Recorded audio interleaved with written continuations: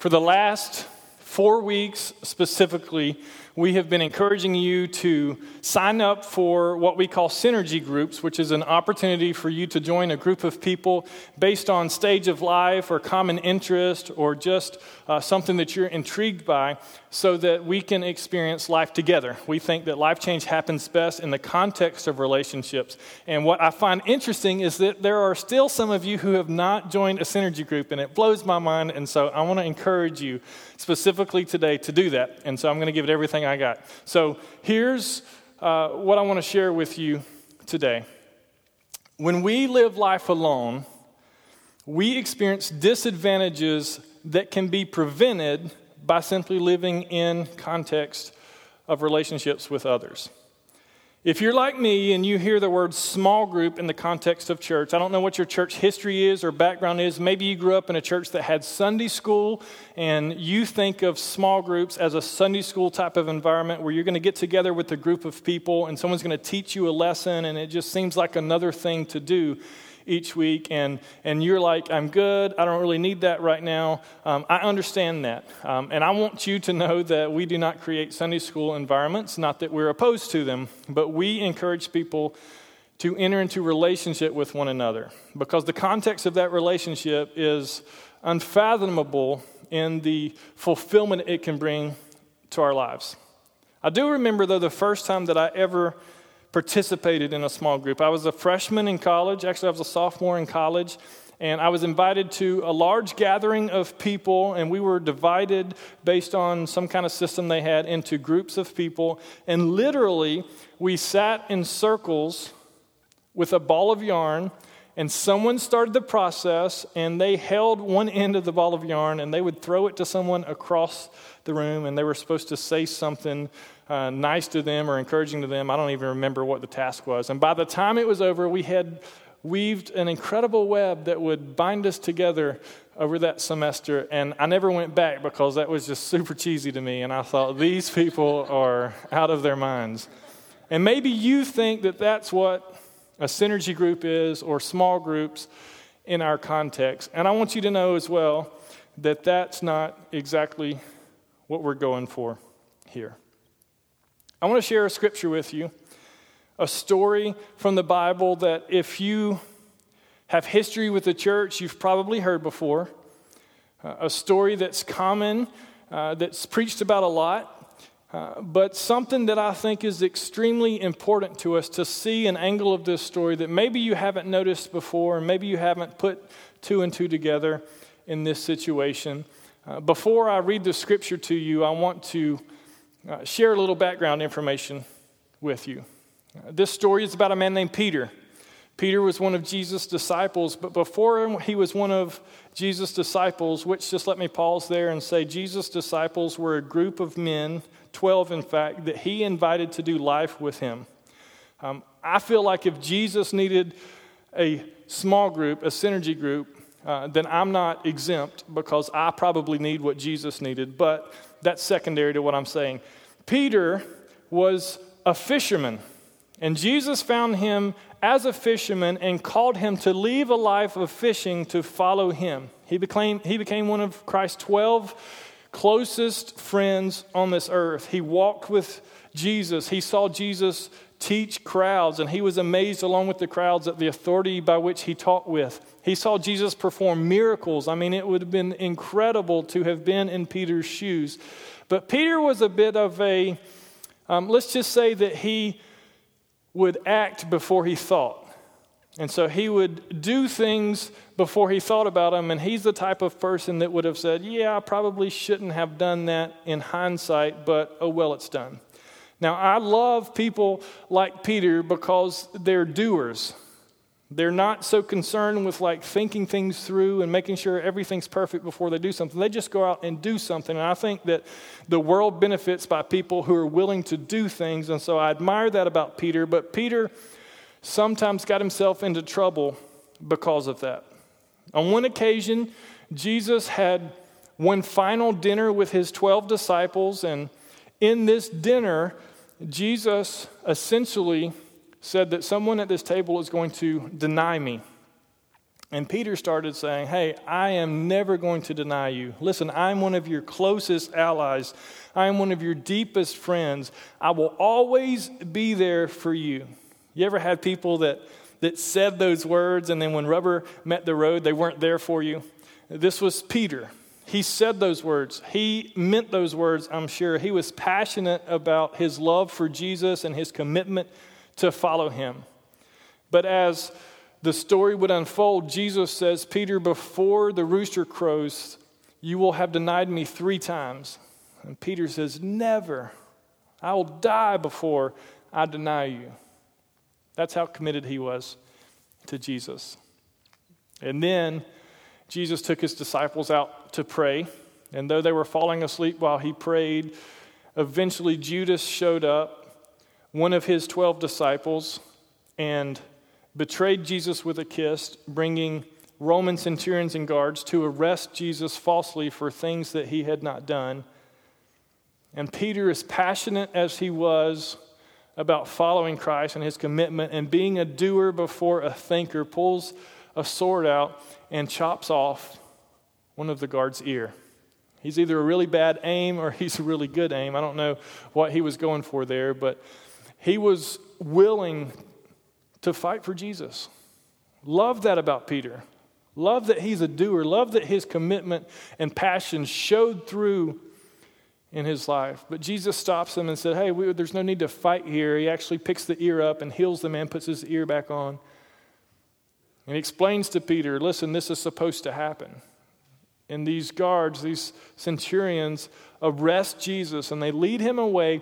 And Jesus' 12 closest followers, this band of brothers, this community of believers who for 3 years had been forming relationships, when they needed each other the most, they scattered and went in different directions. I find that it's always dangerous when you separate yourself from the people you need most in life. And we have a tendency to do that because when we go through difficult situations, sometimes from fear, we just want to withdraw and not deal with things and have to talk about them. Sometimes from frustration, we don't want to have to explain ourselves and deal with conversations that don't need to be happening. Whatever the reason, Peter decided to withdraw from this group of people when he needed them the most, when his world was turned upside down, when the Savior of the world, who he thought was the ruler of the Roman world to be, who he would fight for the death for, was arrested, Peter withdrew. Not from bad intentions, not because he had given up on Jesus, but because he simply made a decision to separate himself from the people that he needed most. So many times in the church world, we need each other. Why do we need each other? Because we're not perfect. And because this world's not perfect. And because we go through difficult situations and we go through stressful events and we go through chaotic world events. And when we need each other the most, we're not there for each other. And I have been part of a group that blames the church for the church not being there for one another. But the truth is, when it comes to your life and when it comes to my life, we have a decision to make when it comes to being in community with people. The idea of a community group, a small group, a close set of allies that we live life with isn't foreign to any of us. Maybe in church context, yes, but we all live life in the context of relationships. You work with a group of people that perhaps you spend more time with than your own family. And I've never met someone that went to their boss and just said, hey, I'm really not kind of a people person and I don't really do the whole small group thing. Can I just get an office in the corner, and if you ever need me, just send me an email. I don't want to talk to anyone. Like, that doesn't happen in the workplace. Students in school, you have classes with the same people and the same teachers. You live life with a group of people. And you don't get to go to your teacher and say, hey, I don't really do the small group thing.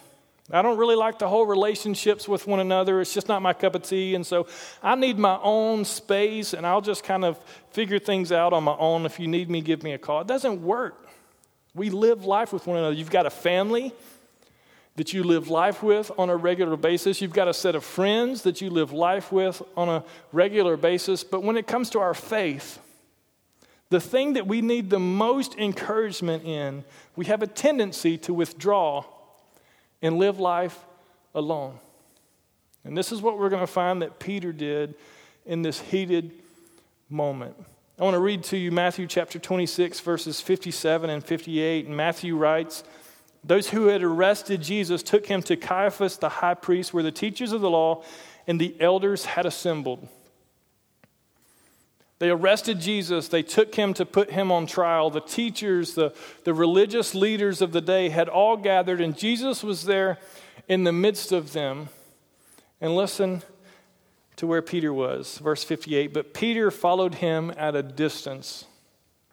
You ever find yourself in that boat? Following from a distance. I'm close enough to Jesus. I'm close enough to the things of God that I can keep an eye on what's going and I can stay informed, but I'm not really committed to the moment because the moment might get messy and the moment might not be comfortable and the moment might require some sacrifice or some hardship, and we don't like that, so we follow Jesus from a distance. But it's dangerous when we follow Jesus from a distance, because listen to what happened to Peter. He followed him at a distance right up to the courtyard of the high priest. He entered and sat down with the guards to see the outcome.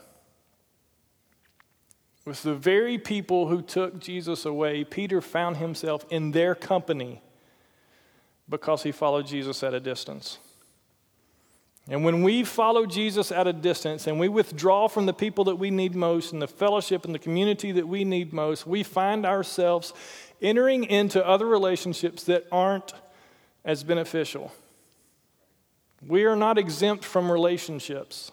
We don't live an isolated life in a vacuum. There are people in our lives, and we get to be intentional about who we develop relationships with. And so Peter is at a distance. He finds himself in the company of the guards, and as the story would go, people began to recognize Peter and say, "Hey, aren't you one of Jesus' followers?"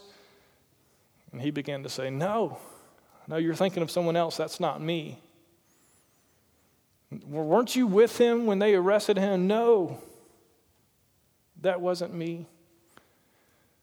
And a young lady accused him of being a follower of Jesus, and he curses and says, "I do not know the man that only a few hours later I was ready to fight for." How does that happen? How do you get to a place in life where the commitment that you have slips through your fingers and you find yourself in company of people that could care less about what you care about? It happens easily because we follow Jesus from a distance. So they arrested Jesus, so they falsely accused him, so they sentenced him to crucifixion, a death on a cross. And Peter watched from a distance, and when Jesus was buried, when he was put into the tomb, Peter made a decision. And he went back to those disciples and he says, "You know what? I'm going fishing." And he wasn't saying like, "I'm so stressed, I just need some time out on the lake." He wasn't saying like, "I love to fish and it just energizes me." He was saying, "I'm returning to my former way of life, the life that I had before I started following Jesus." How does a man who's willing to fight for Jesus, who makes statements like, "I'll die for you," find himself in a former way of life? It happens because he followed at a distance. And he withdrew from the group of people that he needed most in a difficult season. You ever gone through a difficult season and you just want to withdraw to yourself and you feel like you can bear the burden yourself and you can get through this on your own and you're strong enough and you're good enough and you have what it takes, and you find yourself before it's too long in a situation that you would have never chosen to be in because you withdraw and you resist the relationships that you need most, and you find yourself in relationships that you need least.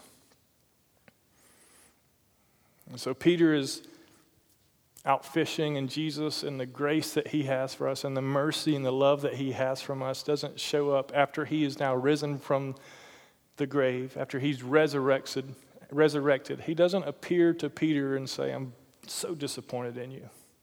You said you would die for me, and you denied me 3 times.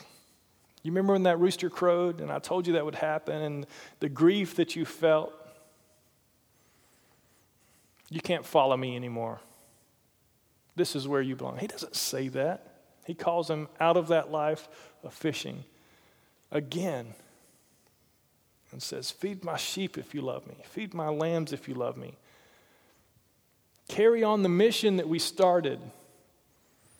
Get reconnected with the people you need to be connected with. And then Jesus says his goodbyes, and on his final day on earth, he ascends into heaven, and the disciples see him ascend. And Peter now, because he's reconnected with people, doesn't go back fishing. In fact, we find him in Acts chapter number 2. On the day of Pentecost, it's a Jewish festival, 50 days after the Passover. We find him in an upper room with 120 like-minded people, all together with a common purpose, with a common goal of waiting on a promise that Jesus said would come to them, which was the Holy Spirit. And in the context of those relationships, as they're waiting together, as they're like-minded, the Holy Spirit descended on them. They began to speak in other languages, so much so that in this festival where people would have come from all over that region, speaking different languages, they began to hear these disciples, these followers of Jesus, speaking the goodness of God in their own languages. And they were confused. They were astounded. They asked, how can this be? They must be drunk. And I want you to listen to a couple of verses, Acts chapter 2, verse 1, just to re-point out, when the day of Pentecost came, they were all together in one place. It's possible to be in one place and not be together. It's possible to be together and not in one place, but they were together and in one place. And listen to what verse 14 says. Then Peter stood up with the 11, raised his voice, and addressed the crowd. A man who denied Jesus because he was in the company of the people who were opposing his Savior, because he withdrew from a group of people that he needed the most, now reconnected with that group of people for a common goal and purpose, stands up with them. It begins to boldly proclaim, not, I don't know him, but this is what's happening. This is the goodness of Jesus. This is what Christ has done for you. And on that day, 3,000 people were added to the church. Do you see the difference that community brings in our lives? Do you see the importance of being connected with other like-minded believers? True, the Holy Spirit empowered him and gave him boldness and helped him proclaim the gospel, but it was in the context of relationships that occurred, that he received something that he needed to be all that Jesus called him to be. I want that for myself. I want to be positioned to receive from God what I need to be on mission in this world and live a life of fulfillment. The difference in Peter's actions stemmed from a different approach to relationships here on this earth. On one hand, he resisted those relationships that he needed most, and on the other, he embraced them. And I'm here today, not because I want something from you, but because I want something for you. I want you to experience the benefit of relationships that can change your life. And it's not some kooky group of people who throw yarn around in a circle and make up statements to encourage one another, but it's people who are real and are committed to one another and are willing to be vulnerable in each other. And in the event that maybe it's still not clear what I'm talking about, I want to give you an illustration.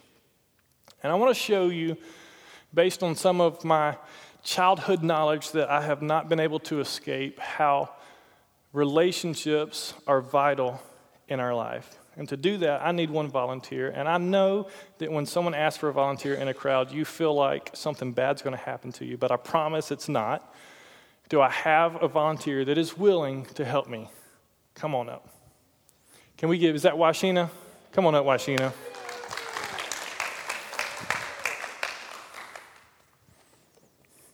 Come on around here up these steps. Okay. Now, as Washina is joining me here on the stage, you can stand right here. That's awesome. Thank you so much for being willing to have ice cold water dumped on your head. Just kidding. That's not going to happen. Do you remember, I don't remember if it was elementary school, middle school, probably elementary school. Do you remember the greater than and less than signs? Everybody remember that? I searched for like a proper word, a proper term for those, and all I could find was greater than and less than symbol. So we're going to go with that. But to relive some of my childhood days, we're going to call it the alligator. Anybody ever remember the alligator mouth, right? Greater than, less than. Okay.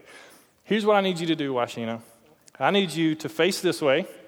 I need you to throw up your alligator mouth, right? Okay. So that's actually less than for you guys, isn't it? So let's spin around the other way. I'm thinking backwards up here. Okay. See this?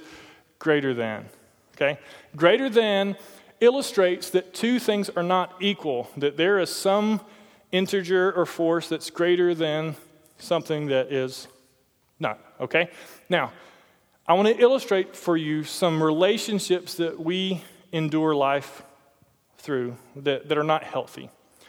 This is what I call the greater than alone approach to relationships. Washina by herself is saying, I have strengths. There are things in front of me that I'm great at. There are things in front of me that I'm proud of. But she's also saying there are things behind me that I'm not so proud of. And the danger with living life with a greater than alone approach is that during good times, you're on top of the world, but during bad times, you're alone. No one's got your back. No one's here to encourage, strengthen, pick you up when you fall down. And so this type of life is frustrating. And we have a tendency to say, well, it's the church's fault that I'm in this situation, or it's God's fault that I'm in this situation. But this is a person who intentionally says, I can make this on my own. I got this. All right, you can close your alligator mouth. Perfect. You're so good. That was not a Florida gator chop, by the way. We pray for those of you who may love the gators. I need an additional volunteer. Not all at once. Come on, Brandon. Here we go. It's about to get real. Love it. Washina, if you'll come join me on this side. Brandon will join me on this side. So she illustrated the greater than alone approach to relationships. Now, I want to show for you the greater than front. Okay? Would you please face each other? Throw up your gator mouth. Okay. They are each doing what? They are each projecting their strengths on one another. And listen, this is the danger that we have in life, especially in the church world, that we always put our good foot forward. We always show our strengths to others, but we always hide and keep our weaknesses from one another. And we never want to be vulnerable enough to let people know that we struggle with things, that we have hardships, that there are things behind us that we need help with. And so we're constantly alligator mouthing people like, nope, good foot forward. Here's my strengths, right? You've done that maybe? I don't know. Maybe you know someone that's done that. Close them up. Go dogs. Here's one that's very dangerous. The greater than drainer. Both of you face this way. Throw up your alligator mouths. This is a relationship that's really toxic. Because what we find is someone whose strengths don't benefit someone else, but whose weaknesses land on someone else. And we find someone else who constantly feels the need to encourage, to strengthen, to pick up, to help out. And let's just be honest, this type of relationship is extremely draining because we feel like the people in our life constantly need something from us, but we never get anything from them. Hopefully your marriage isn't this way, but the relationships that we have are toxic if this is our approach to them. And the person that's got your back constantly feels like, oh, I just wish somebody would get my back and help me out, get their back, because this is killing me. Close them up. Go Dogs. Next, we've got the greater than rejecter.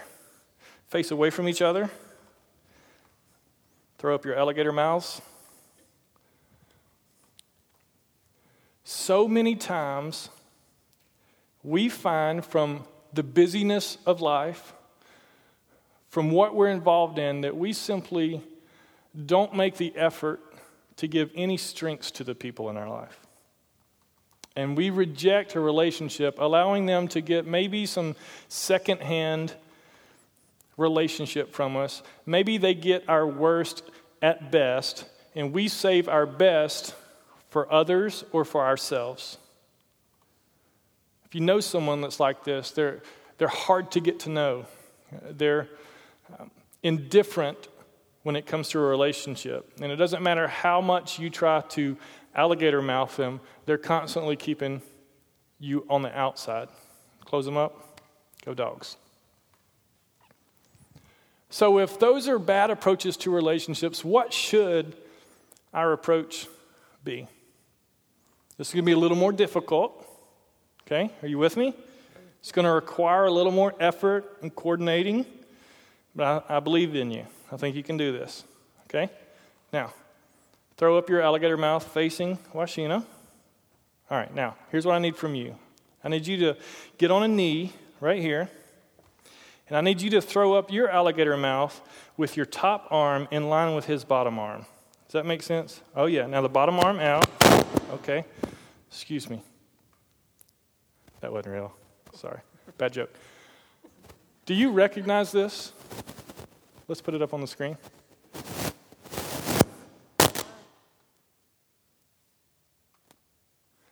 It's our logo.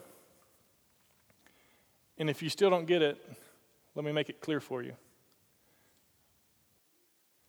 We are greater together. And it takes more effort and coordination, more energy to figure out something that connects us. But what we see in a relationship that's together is that Brandon's strengths are there for Washina's weaknesses, and Washina's strengths are there for Brandon's weaknesses, and together they are greater than. Do you see that? No matter what the number is, they got it covered. 55, 42, greater than. 1,000, 16, greater than. Together, they're greater than. Thank you, guys. You can have a seat. High fives. Go Dogs.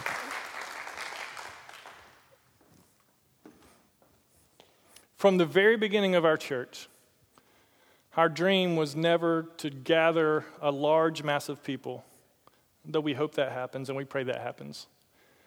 But it was to take that group of people and to get them connected with one another. Because the word synergy itself means that we accomplish more when we work together. That together is greater than the sum of our separateness. And we thought if we could get a group of people to commit to living in relationships with one another, this will be a church where lives will change. This will be a church where people care for one another. This will be a church where people know one another. And this will be a church that will reflect God's plan from the very beginning for this thing on earth that he calls his bride, the church. And I'm simply asking you to take a risk, to make the step, to step out of your comfort zone if you need to give this thing called synergy groups a chance. If the extent of your church experience here at Synergy or any other church in the world is Sunday mornings, you will always be disappointed with the church. But when we fail to invest ourselves in the lives of others, we can expect nothing less than to be disappointed with our experience. And we can throw excuses at the wind. We're all busy. We all have competing interests. We all have excuses that would keep us from investing in the people that we need most. But you're already in groups in life. I'm simply asking you to make a group with your church, like-minded friends, a priority. A priority. Now, when I think about groups now, I have a different experience. Because since we started this church, I've had a group of people in my life that have become friends, that I care about, that care about me. In fact, this past weekend, as we had the Sunday off to honor our volunteers, my wife and I went to Charleston to visit her parents. There were a few couples from our Synergy group that went along with us. And we all have young kids, and it was crazy, but we had fun. We went to the beach, we went downtown, we hung out at the house. We ate together, we laughed together. It wasn't about coordinating on the way up there with phone calls to make sure we were like deciphering secret codes in Scripture and making it so spiritual that we didn't enjoy it. It was just about doing life together. It was just about enjoying one another. And in that process, we grow because we need one another. And it just works. We offer semesters of Synergy groups here because it is possible for you to maybe get into a group that is not a perfect fit for you or your family. And we never want you to feel trapped in relationships with people that you prefer not to be in relationship with. So at the end of a 10 to 12 week semester, we give you the freedom to choose a different group. That's the great thing about our approach. But our hope is that you'll find a group that works for you and you'll live life with them. And like the group that I'm a part of, you'll continue semester after semester investing in one another. Is it difficult? I'll be honest with you, yes, at times. At times on a Wednesday night when our group is supposed to meet, it's easy for me to say, it's been a long day and I'm tired. Why don't we just call and say we're going to skip this week? That's difficult. It's hard. It takes more effort to make it a priority. But for 10 or 12 weeks a semester, we've chosen to do that. And our family is better for it. And I personally am better for it. And for those of you who just may say, I don't really need a group right now. I'm good. I'm in a good place in life. I'm so excited that you're in that good place in life. But perhaps God needs you to be strong for someone who may be going through a difficult season. So even if you don't do it for yourself, even if you feel like it's a waste of your time and you don't need it, perhaps you'll consider that maybe someone needs your relationship. And maybe you can offer something to them that strengthens them, that builds them up, that helps them through difficult times, and you can belong together. You can care for one another, and you can strengthen one another. It's not always about what we need, but it's about what we can give. And that's the beauty of Synergy groups, that we get to receive while we give. And I pray that you'll join a group. And one last thing, for those of you who are still on the fence, let me read one last scripture for you. This is Ecclesiastes chapter number 4, starting in verse number 9. It's written by a man named Solomon, who was a former king of Israel, who was considered the wisest man on earth. And he writes these words, 2 are better than 1, because they have good return for their labor. If either of them falls down, one can help the other up, but pity anyone who falls and has no one to help them up. Also, if two lie down together, they will keep warm, but how can one keep warm alone? Though one may be overpowered, two can defend themselves. A cord of 3 strands is not quickly broken. Let me pray for you. Father God, thank you for who you are and for what you do for us. Thank you for an opportunity to